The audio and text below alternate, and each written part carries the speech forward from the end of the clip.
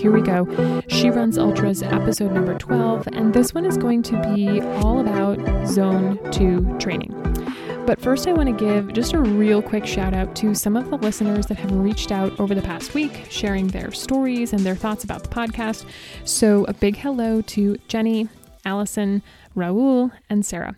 It seriously makes my day when I get to hear from you guys, so keep them coming. All right, a quick training update for those of you that are following along with my training.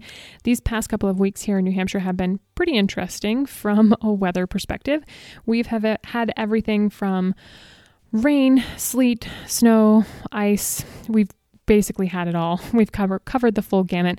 And the last couple of days have actually been in the 40s, which is nice. And it's basically a heat wave. So there's that.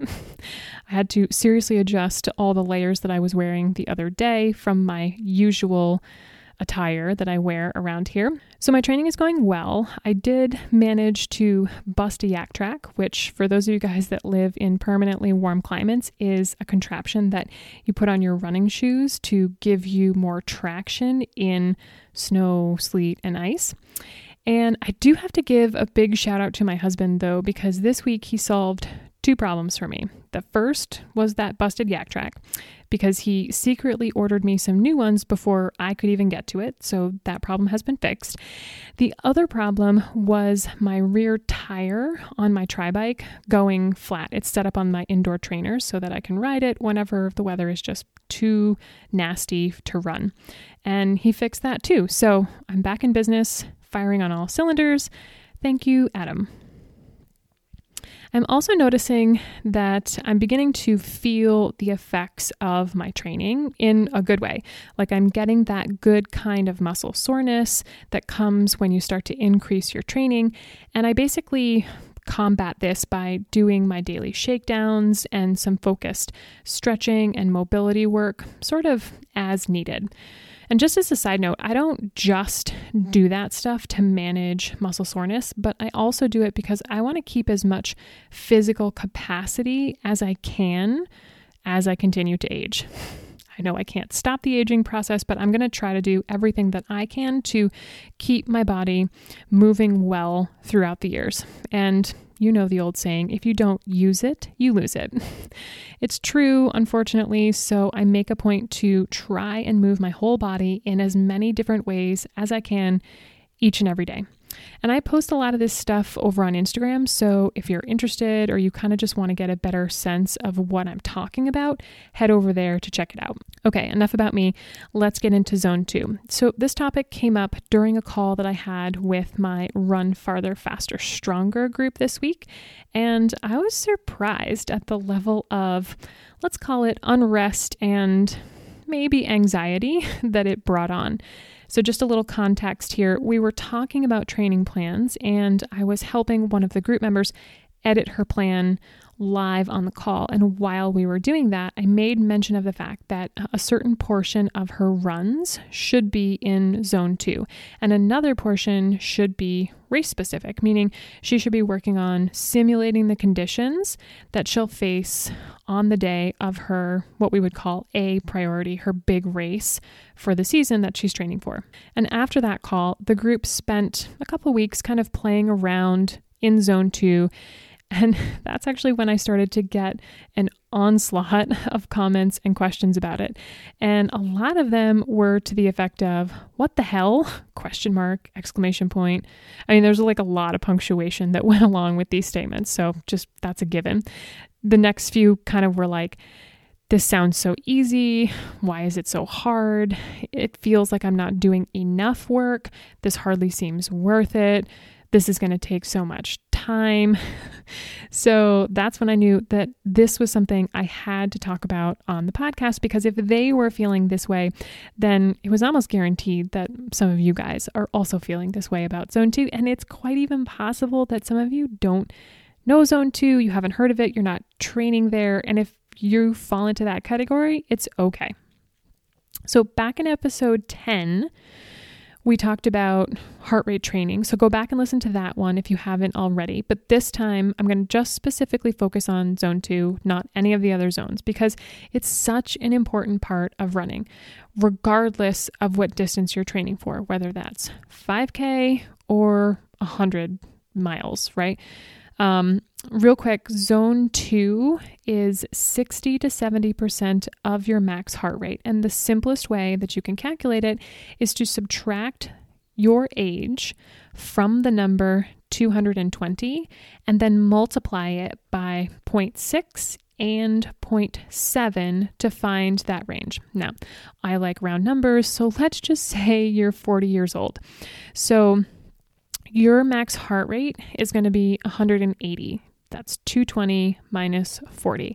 And your zone 2, the range for zone 2 would be 108 to 126 beats per minute. Now, there are certainly more complicated and more precise ways to build out your zones and know your heart rate ranges. But this is, if you're just getting started or if you're really not into the numbers that much, but you kind of just want to know, this is the simplest, easiest way to start working with heart rate zone training. All right. So now that you've got your numbers, what do you do with them? Okay. Well, the big reason and the whole point of this podcast is that I want to share with you the reason you should be training in zone 2 is because it builds your aerobic base and your endurance. So this means that you'll have the ability to run for longer periods of time, feel more comfortable doing it, and you'll be able to maintain a faster pace for longer. And not only that, but you'll also recover faster from those harder efforts. That sounds like a pretty good deal to me. So what's the downside? Well, for a lot of runners, you heard it before, staying in zone 2 is hard. It feels exactly like what the runners in my group said, like you're not doing enough work, it hardly seems worth it, it takes forever, and this is kind of where your ego comes into play. Because if you subscribe to the idea that all your runs have to be these physically exhausting efforts, you're probably going to have a tough time with zone 2 work because it's such a departure from your normal, natural, automatic way of doing things. But on the flip side, zone 2 training is what allows you to function at a higher level for longer periods of time. So how do you implement it? Well, I'll start off by saying you should always have some zone 2 in your life, which is coincidentally how I feel about chocolate. How much zone 2 will depend on what phase of training you're in. So back in episode 4, I think it was, when I talked about how to write your own kick-ass training plan, I really went into detail about each phase in your training. And there's actually a PDF that you can download that kind of walks you through it, because I like to learn things 2 ways. You know, I'm an auditory learner plus a visual learner, and actually, I guess, a kinesthetic learner. So 3 ways. So that's why I built out the PDF. It's the link for that is in the show notes back in episode 4. So go and check that out. I think I'll also put it here though, just in case. Anyway, so I'm just going to kind of cruise through these phases, and I'm going to give a pretty simple overview of how much zone 2 should be in each one. All right. So your base phase, this is kind of at the beginning of your training plan. Whenever you start, the majority of your work should be in zone 2. Okay. So this is the time that you start to build up that aerobic engine. When you move to the build phase, I would say 70 to 80% of your work should be in zone 2. And this is when you'll start to add in some of the other stuff like intervals, speed, pace, tempo, hills, repeats, all of that other stuff. When you get to the peak phase, 1 to 2 runs per week should be in zone 2. And this is highly dependent on how many overall runs you're doing each week. So if you're running like 5 to 6 times a week, then maybe 2 or even 3 of those runs should be zone 2. If you're running 3 or 4 times a week, maybe just 1. But it's really dependent on the person. Okay, so this is just a real high level overview.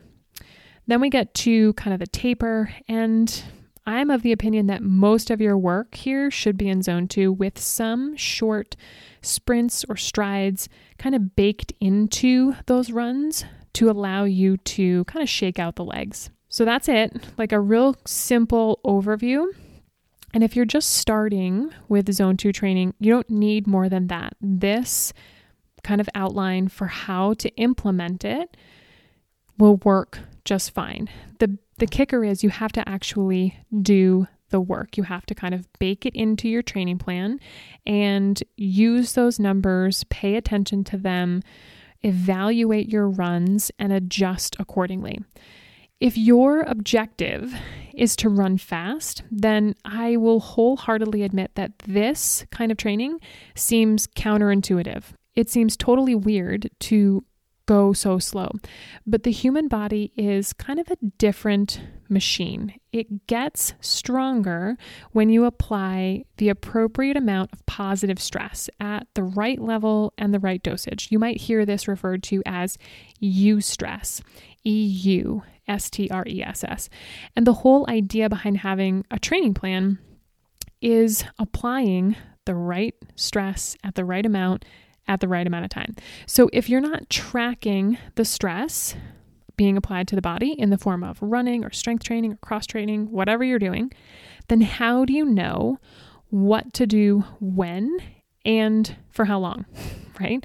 This is why I'm such a huge proponent of training plans, because it gives you that big and little picture of what to do for the year on the high end, on the big side, and on the day-to-day, hour-to-hour basis on the smaller, the shorter side, right? And if you're not tracking those things, it's kind of like a shotgun shell, right? When the shot comes out, it basically scatters and it goes all over the target. It's not a focused, pinpointed effort. And sure, when you have a training plan or you're building one, you're going to try different things. You're going to experiment, but the whole point is to use the information from those early workouts when you're experimenting and trying new things. Use that data to then be able to hone in so that you're aimed at the center of the target. And the center of that target is your A priority race, right? Everything feeds up to that. So zone 2 applies this low level of stress in order to condition the body for the increased loads that you're going to eventually see as you progress through your training plan, all right? All in all, zone 2 is your friend, and it's especially your friend if you're training for an ultra.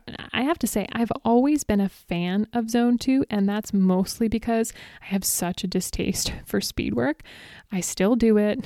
Doesn't mean I love it. So I'm perfectly happy to just trot along in zone 2 all day long. But I get that it's not everybody's cup of tea. It takes patience and, quite frankly, some wrangling of your ego. One of the reasons that I stopped running road marathons was because I couldn't ever break the 4-hour mark. I mean, I probably could have, but it would have required more speed work and trying to run faster than I was willing to do back at the time. And every time I talked to somebody about my running back then, their number one question was, well, how fast are you? Or what was your finishing time? And I got so sick of hearing this question that it made me want to transition into trail running, because that's when I realized that walking was totally acceptable and that everyone in the community was more focused on your individual effort and whether or not you enjoyed yourself. So that was kind of a no-brainer right decision for me. Sorry, that was a little bit of a tangent, but my point is, if you're not doing zone 2 because you're afraid of what someone else might think or say about your running times, you're missing out. Okay? This is a big one, so don't skip over this. It's not about them. It's about you. And I see this so much, and it really fries me when people ask runners or other runners ask their friends who are runners about their training, and their only metric, the only thing they care about is time. That is a big breakdown, right? It's not just about time. It's about the process. It's about the outcome. And it's about the habits that you're going to pick up, the skills that you're going to build, the aerobic capacity that you're going to build. It's about all of these things. It's not just about time. So try to get away from that, okay? Like try to get away from asking your friends about their times. Ask them if they enjoyed their run. Ask them what they're working on instead of just assuming that they're focused on time, okay? Because Zone 2 is a long game.